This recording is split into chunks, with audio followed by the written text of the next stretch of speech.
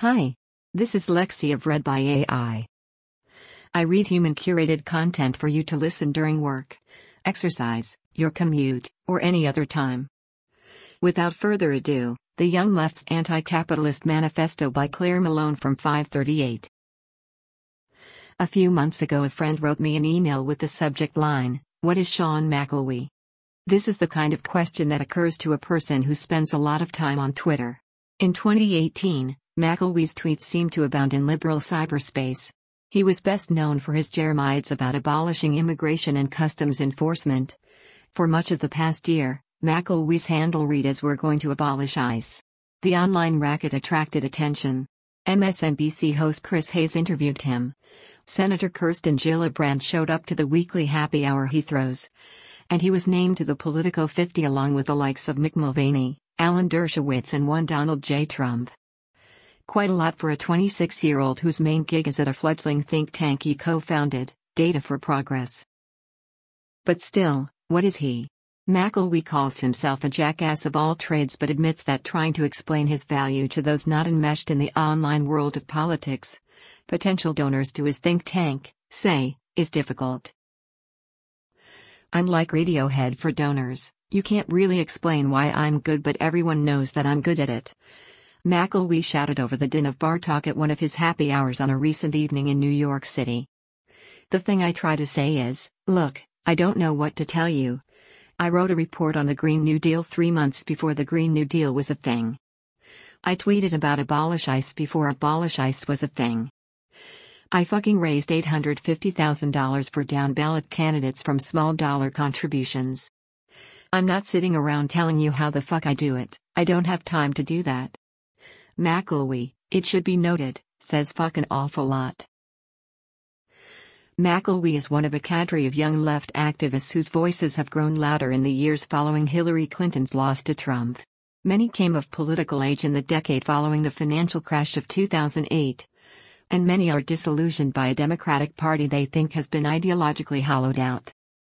They've organized outside the traditional party apparatus, the Democratic Socialists of America, the Justice Democrats, and worked to get representation in Congress, pushing figures like newly minted Congresswomen Alexandria Ocasio-Cortez and Ayanna Pressley. Now they find themselves holding greater purchase than ever before in the formal Washington political process. For a few years now, Democratic voters have shown they're primed for a leftward shift. And this rising group of activists and politicians wants to push them even further. At the heart of the Young Left's project is a discomfort with the free market capitalist system under which we live. It's a system deeply ingrained in many Americans' identities. Though increasingly less so, 2016 was the first year since Gallup started tracking the question that it found Democrats had a more positive view of socialism than they did of capitalism. This new group of activists wants to capitalize on that shift.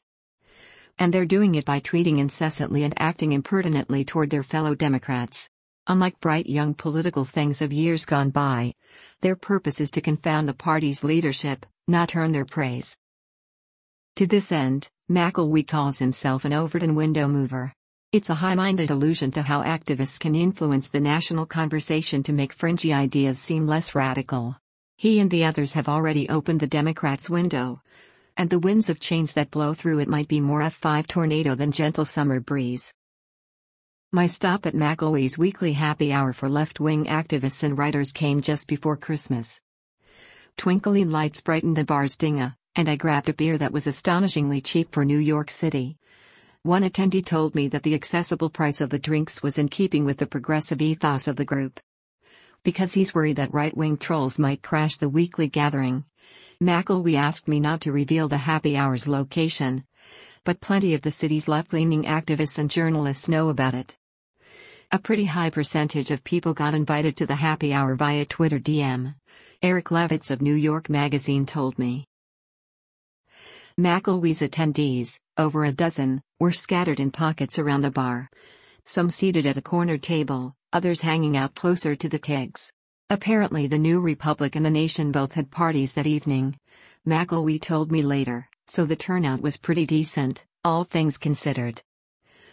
The conversation spun from rifts in the leadership of the Women's March to the war in Yemen to how one woman at the bar had to take the day off after Ocasio-Cortez was elected because she had been overcome with emotion. Many refer to Ocasio-Cortez simply as Oc, putting the 29-year-old freshman congresswoman alongside LBJ and FDR in the ranks of the politically monogrammed. These are really left people, not party hacks. Rachel Stein, an activist who works on local New York City issues, told me. The Young Left is a loose confederation of like-minded activists organized in like-minded groups rather than a monolithic movement with explicit goals. Organizers work for both established and emerging left-wing groups, but all share an ethos of pushing mainstream democratic politics in a more explicitly progressive direction. Women's marches, environmental protests at Standing Rock, and anti-racism demonstrations might draw a similar set of figures from this young left world. Since the 2016 election, the left's political and cultural influence has ballooned.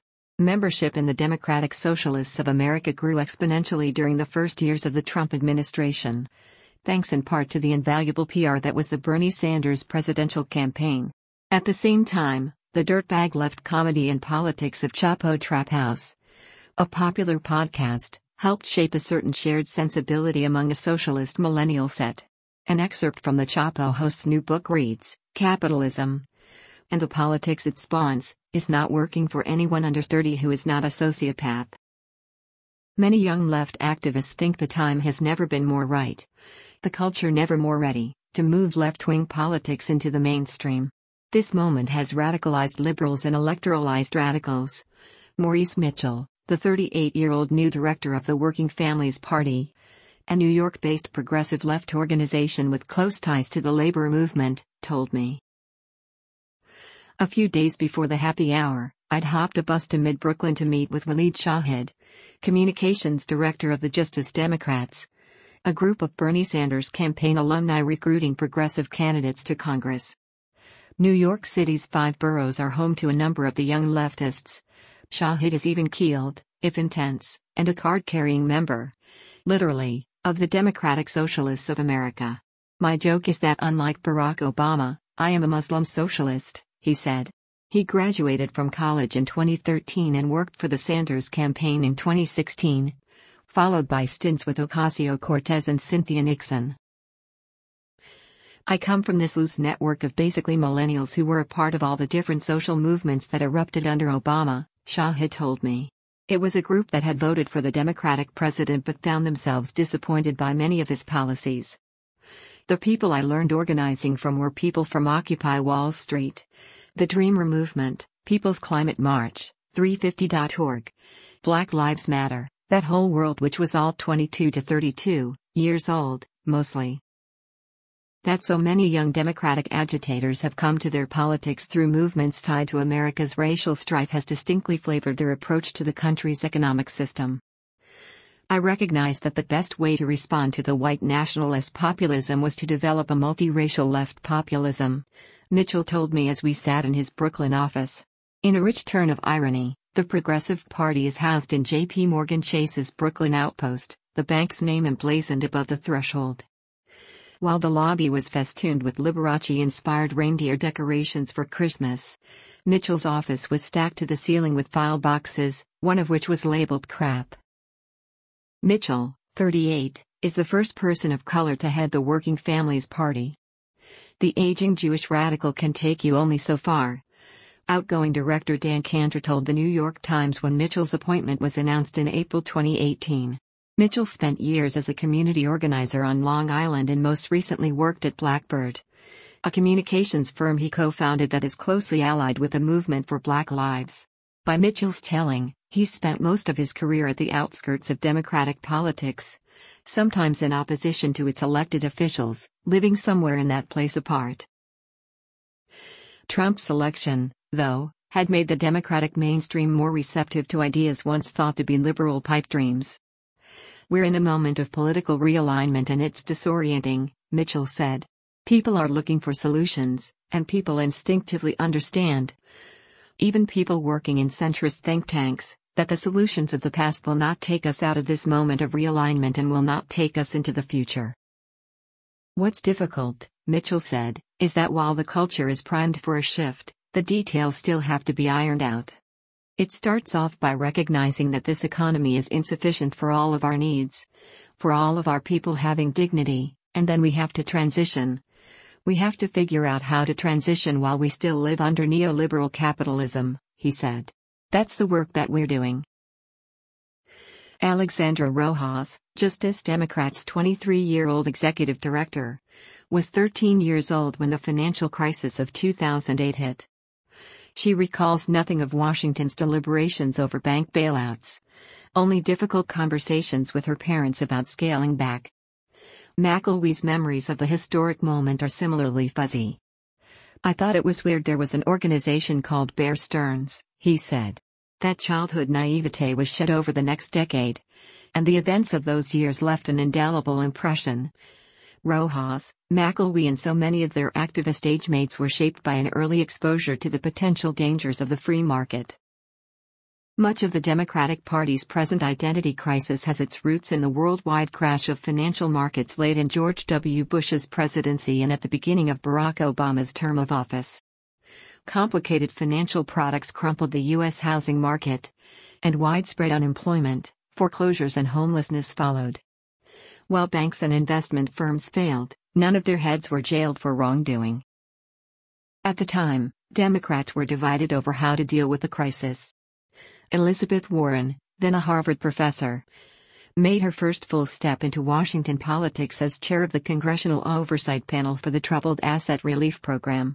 Warren devotes a large portion of her 2014 book, A Fighting Chance, to her memories of the crisis, namely, that the government was far too credulous of the bank's requests. Now Treasury was giving $20 billion in additional TARP bailout funds to Citibank, plus a $306 billion taxpayer guarantee. There was a fundamental divide in how Democrats approached solving the crisis. Dodd-Frank, the legislation that would eventually pass in response to the crash, took an incremental approach to industry reform. But there was a faction that favored broader, more systemic structural reforms of the system. The more incrementalist reform won out under Obama, thanks in no small part, some thought, to lobbying by the heads of investment banks. Elizabeth Warren shouldn't be the outer bound. We should have some people who are much more radical, Krugman said. The financial industry has so much clout and so much influence, not just because of the money but because they're smart people.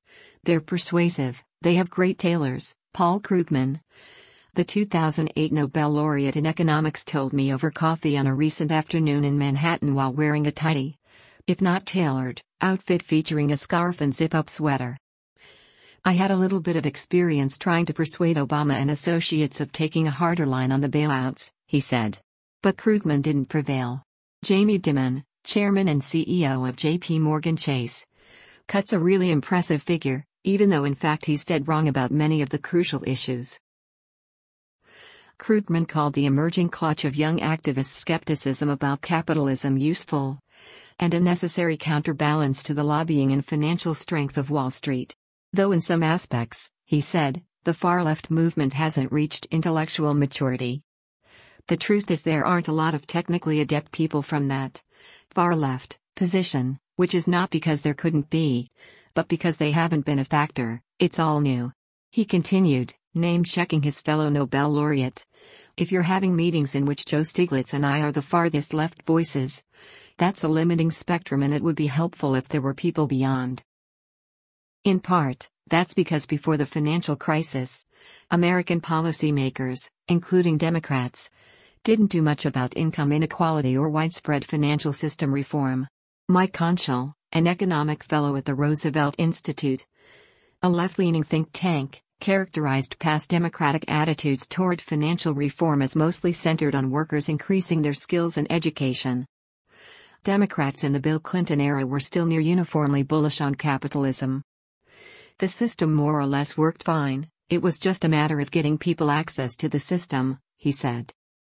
There wasn't a big problem with the economy itself, it was just that some people were excluded from it.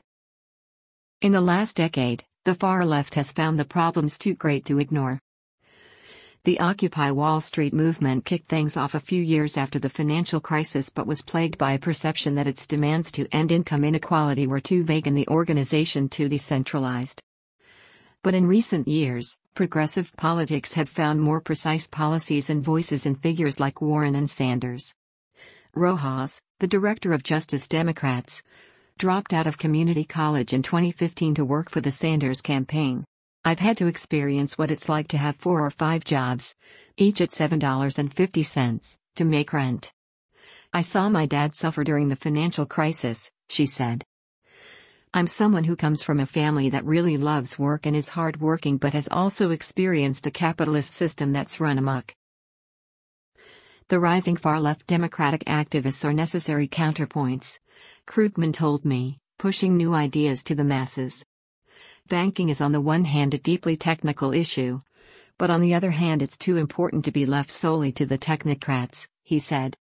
"Elizabeth Warren shouldn't be the outer bound. We should have some people who are much more radical." With its incessant tweets and Instagrams, the Young Left has in essence begun a long session of political exposure therapy with the Democratic mainstream, popularizing ideas that many people have never heard of before or ones that would have been laughed down at first mention not so long ago. It hasn't gone over well with some factions of the party. In an exit interview following her November 2018 loss, Democratic Senator Claire McCaskill said she wished Ocasio-Cortez well, but called her a bright and shiny new object who came out of nowhere. She advised her to stick to issues we can actually accomplish something on, saying, "The rhetoric is cheap. Getting results is a lot harder." Speaker of the House Nancy Pelosi has been more measured, but in the wake of Ocasio-Cortez's primary upset, she tamped down suggestions that the surprise election was indicative of a radical shift in the party. "Nobody's district is representative of somebody else's district," Pelosi said. "It should not be viewed as something that stands for everything else." That hasn't stopped Ocasio-Cortez from using her ever-growing national platform to push for new candidates like herself all over the country. In November she announced that she would support Justice Democrats' effort to primary Democratic members in the 2020 election, a move that's seen as highly unusual, if not uncollegial. Maneuvers like that haven't universally endeared her, even to sympathetic members of the party. In the weeks following the November election, one anonymous staffer from the Progressive Caucus told The Atlantic, "She's so focused on truly Instagramming every single thing that, aside from the obvious suspects in her friendship circle, she's not taking the time to capitalize on building relationships with members as much as she should." Recently, Ocasio-Cortez helped lead a Twitter class for members of the Democratic Caucus. In a recent Politico piece, Representative Emmanuel Cleaver said, "I'm sure Ms. Cortez means well, but there's almost an outstanding rule. Don't attack your own people. We just don't need sniping in our Democratic caucus." Corbin Trent, Ocasio-Cortez's spokesman, told 538 that the freshman would stay the rhetorical course and continue to support efforts to primary Democrats. "Most of her time is spent sniping Republicans and white supremacists. Very little time is spent in inter-party conflict. It's a mountain out of a molehill." "Politics is a swamp of confirmation bias," Mitchell said. "Perhaps the policy activists care most about promoting in the next year is the Green New Deal. It's a plan that's been pushed by a group of high-profile new Democratic legislators, Ayanna Pressley, Rashida Tlaib, Ilhan Omar and Ocasio-Cortez, who proposed creating a new congressional committee to develop a detailed plan. As of now, the policy specifics are vague, but the plan's broad goals are to fund a massive investment in the drawdown in greenhouse gases, explore renewable energy sources, and train Americans in new, more sustainable jobs. Recently, Elizabeth Warren endorsed the idea of a Green New Deal, which Ocasio-Cortez was quick to point out on Twitter. Cory Booker and Sanders have also voiced support. Krugman is also bullish on the Young Left's centerpiece policy. "If the Green New Deal means that we're going to try to rely on public investment in technologies and renewables and things that will make it easier for people to use less fossil fuel, that's a pretty good start," he said. The policy that has him more worried is single-payer health care, a centerpiece of Sanders's campaign that many likely 2020 candidates have already come out to support. "That's a huge amount of money. You can't just do that by running up the deficit. You'd have to be collecting a bunch of new taxes, which is a reason for concern," he said. Krugman has been thinking about other ways to fiddle with the market system, though. I've been trying to do a little exercise with myself.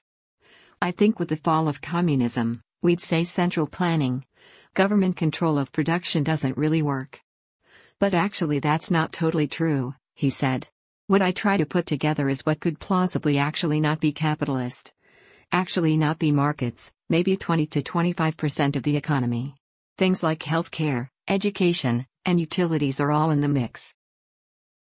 We're all going to fucking die of climate change, McElwee said. We have to accelerate. McElwee and I had dinner at a Midtown Chinese restaurant on the same day that Ocasio-Cortez had tweeted one of his Data for Progress visualizations showing the rise in the number of tweets mentioning the Green New Deal since the summer of 2017. Never underestimate the power of public imagination, she wrote. It had been retweeted nearly 3,000 times and garnered 17,000 likes. Was the virality of the tweet and the promotion of a once obscure policy idea some kind of success in and of itself? I asked. What is success? It's power, it's having a vision of the world that's different from the status quo and enacting that vision, McElwee said in between bites of scallion pancakes. At well over 6 feet tall with a uniform of puffy jackets and baseball hats, McElwee gives the impression of an overgrown teenage boy. Fervent but with flashes of seeming self-awareness for his big talk. And if 3 years from now Data for Progress has not enacted its vision, has not exercised itself upon the world and its ideas on the world, then we will have failed and we should stop doing this. Wasn't that self-imposed timeline a little quick for broad political change to happen? I asked. We're all going to fucking die of climate change, McElwee shot back. We have to accelerate. A trademark of the Young Left movement is its urgency of mission. This, coupled with a deep disdain for establishment politics, has made the dissemination of their gospel of change, particularly online, sharp-elbowed and disdainful of naysayers. You don't win over these people, you crush them, McElwee told me of Republicans the first time we met. I don't make friends with Republican operatives. I don't try to reach across the aisle. I think they're bad people and I don't want to be associated with them, and you'll never find a picture of me shaking hands with David Frum or something, he said, referring to George W. Bush's former speechwriter who is now a staff writer at The Atlantic. Now that some of the left's candidates have found themselves in office, agitation from inside the party is a tactic that will be put to greater use. After her election, Ocasio-Cortez attended a sit-in at Pelosi's office over climate change. Tlaib unsuccessfully asked the Democratic leader to put her on the powerful House Appropriations Committee, an assignment that typically goes to seasoned members. Tlaib and Ocasio-Cortez had both been placed on the Financial Services Committee, and on the first day of the 2019 House session, Ocasio-Cortez and Representative Ro Khanna of California said they would vote against Democrats' rules for the new Congress because they included a measure that necessitated any spending be offset by spending cuts or revenue increases. For progressive politicians pushing massive government-funded programs like Medicare for All and the Green New Deal, the rules are not seen as bureaucratic minutia, but as sabotage. When I asked Shahid if the New Left movement was going to be the Democrats' version of the House Freedom Caucus, his answer was unequivocal: yes, it is. He had another historical example in mind, too: Thaddeus Stevens and the Radical Republicans, a group of abolitionists who stridently pushed for Lincoln's Republican Party to abolish slavery. Politics is still the art of compromise, you still have to pass legislation, Shahid said. But the idea is on whose terms is the compromise? Every transformative president, he said, had found himself pushed into radical new policies by movements. Ocasio-Cortez said something similar in a 60 Minutes interview that aired a few weeks after Shahid and I talked. Abraham Lincoln had the abolitionists at his throat. Franklin Roosevelt had labor unions pushing for the New Deal. And Lyndon Johnson had civil rights leaders prodding him toward reforms of racist laws. Maybe we can make Joe Biden into a Lincoln, he said. So whom do young leftists want as their 2020 candidate? And what role will their movement have throughout the campaign? I want the left to really think seriously about the fact that the core of our strategy right now is if we endorse the right person, they will owe us, McElwee told me. The left, he said, should take a page out of big business's book and not care what candidate is ultimately chosen. Knowing what the fuck you're talking about, having the right contacts with the right staffers who you need to call to make sure the right amendment is passed at the right time, we're much worse at that. We don't actually have that capacity built up. For an idealist, McElwee has a tendency toward Machiavellian realism. McElwee said he could live with a Biden or a Beto O'Rourke as the Democrats' presidential nominee, which is heresy in some progressive circles.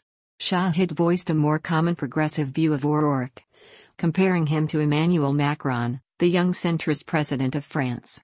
He says beautiful things, but what does he believe in? Mitchell, for one, was put off by the rumblings of support for O'Rourke coming from Obama world. It's outrageous. What O'Rourke did was pretty amazing, but he lost by more than 200,000. And Stacey Abrams and Andrew Gillum lost by a hair. So how is his loss a signal that he's a rising star and Stacey and Andrew's losses are definitive losses? They need to regroup and figure things out. Somebody needs to explain that to me. A recent poll of Democrats in Iowa, a largely white state that holds the nation's first caucuses, put Biden, Sanders and O'Rourke in the lead. Mitchell thinks that figures of the Democratic establishment are too eager to see the party to centrist figures who appeal to a particular slice of the electorate. Basically what they're saying is the Democrats need a white man that can talk to other white men and not scare this imagined centrist voter away with too much radical talk about totally restructuring our economy, Mitchell said. Politics is a swamp of confirmation bias. Regardless of who the party nominee turns out to be, it seems inarguable that the young left's ideas will filter their way into the race. Shahid told me he thought that one strategy is for his ideological cohort to staff presidential campaigns. Justice Democrats, however, will focus on the next batch of congressional campaigns. The biggest achievement we've gotten outside Ocasio was building a pipeline for candidate recruitment that actually reaches working-class people, Rojas said. McElwee said his plans are mostly to stick to the issues. Right around the new year, his Twitter name changed to read "We're going to pass AVR," automatic voter registration, and a new website popped up promoting a new project to pass AVR in New York State. The Daily News had a piece on it, and McElwee's feed was a litany of retweets of progressives cooing over the initiative.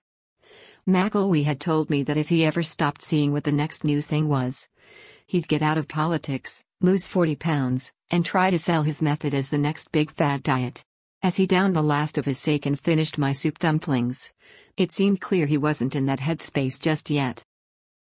I'll clearly support whoever the nominee is, McElwee told me. I think all of these people can be moved. They're pieces on a chessboard that's so much larger than them. And I want to be helping move those chess pieces. Thank you for listening to the Young Left's Anti-Capitalist Manifesto by Claire Malone. Please subscribe if you would like.